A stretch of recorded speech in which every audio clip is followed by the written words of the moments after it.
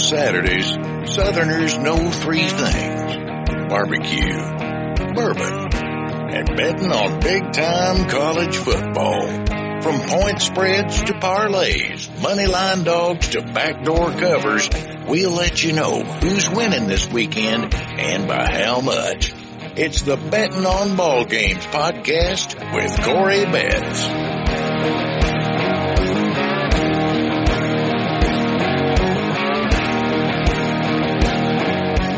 Here we go. It's the Betting on Ball Games podcast live from the hills of Arkansas.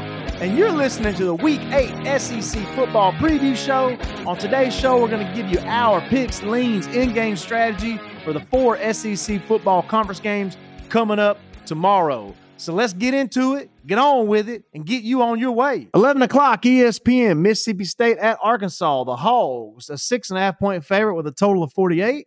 Situational spot certainly favors Mississippi State in this one, as they had the week off last week. Arkansas coming off arguably the toughest 4-game road stretch that any team in the country's faced this season. At LSU, neutral site game in Jerry World against Texas A&M, at Ole Miss, and at Alabama. The line for this one's bounced around most of the week, as Arkansas disclosed they'll be without key defensive guys for this game.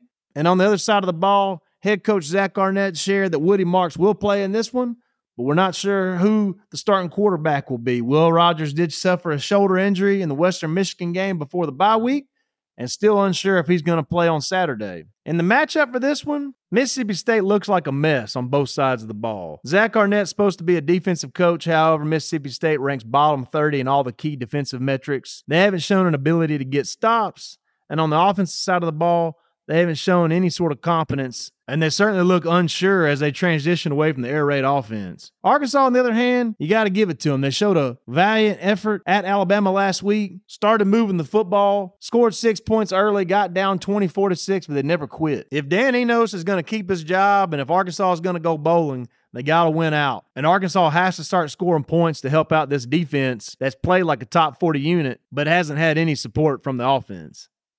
So we like Arkansas minus 6.5 against a first-year head coach in his second true road game in the sleepy 11 o'clock time slot. And we think Mississippi State will come out flat while Arkansas is going to come out energized. And I hope to see you down on Dixon Street drinking an old cold beer with Coach Sam Pittman. I'm not promoting it, but I like some old cold beer. I think I'm going to have one. Not promoting it now. Your in-game strategy for this one, if Arkansas is up after the first quarter, you got to look to the under. If Arkansas builds a lead, they do have the defense to get stops when Mississippi State tries to throw the ball to get back into it. If Mississippi State is up at the end of the first quarter, you got to look to the Hogs and the over. Arkansas will try to throw the ball. They can throw the ball. And if Mississippi State scores some points in the first quarter, it means they figured something out offensively in the bye week, and that game will certainly go over the total if Mississippi State shows the ability to score points. 2:30, SEC Network, South Carolina at Missouri. This game currently sits Missouri a 7.5-point favorite with a total of 59. We played the game over 59 on Monday. South Carolina coming off the tough home loss to Florida last week. They had a 10-point lead in the fourth quarter. Couldn't get a key stop on 4th and 10 that led to an eventual game-winning touchdown drive for the Gators. Missouri got the road win as a 2.5-point dog at Kentucky last week. Won by 17 after being down 14-0 early. Both these teams are combined 10-3 to the over this season. And that's the reason we like the over in this game. Both teams want to score points. South Carolina's shown an ability to move the ball on everyone this season, especially playing 2 top 15 defenses on the road at Tennessee and at Georgia. This will be one of the softer defenses that South Carolina's faced this season, and there's no reason to think that Spencer Rattler is not going to have an efficient game throwing the football in this one. On the other side of the ball, there's no stopping Luther Burden. We've seen that now for 7 straight weeks, and this is a South Carolina defense that ranks bottom 20 in every defensive statistical category. In my opinion, this game will look a lot like the South Carolina-Florida game last week. Both these teams go lick for lick.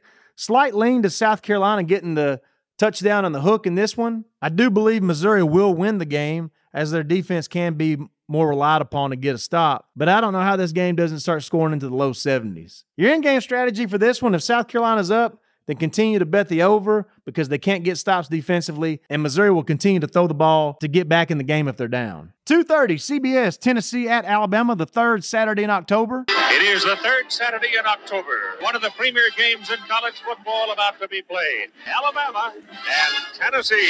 Alabama, a 9-point favorite with a total of 47.5. We played the under 47.5 on Monday. They've played this game 105 times now, with up until last year, Alabama winning 15 straight. Tennessee won the game last year, 52-49 in Knoxville. Alabama owned revenge this week, and they were probably looking ahead with the no-cover win against Arkansas last week. All that stuff you write about how good we are, it's like poison. You know what I mean? Like taking poison, like rat poison. Tennessee had to play a hard-fought game, hosting the Aggies last week, coming off the bye. They needed everything to win this one, including a punt return to seal the win. We're on the under 47.5 in this one because both these defenses are pretty damn good. And both these defenses are facing quarterbacks that can't throw the ball consistently. Joe Milton, terrible throwing the ball downfield. Jalen Milroe, on the other hand, has found success since the second half of that Ole Miss game.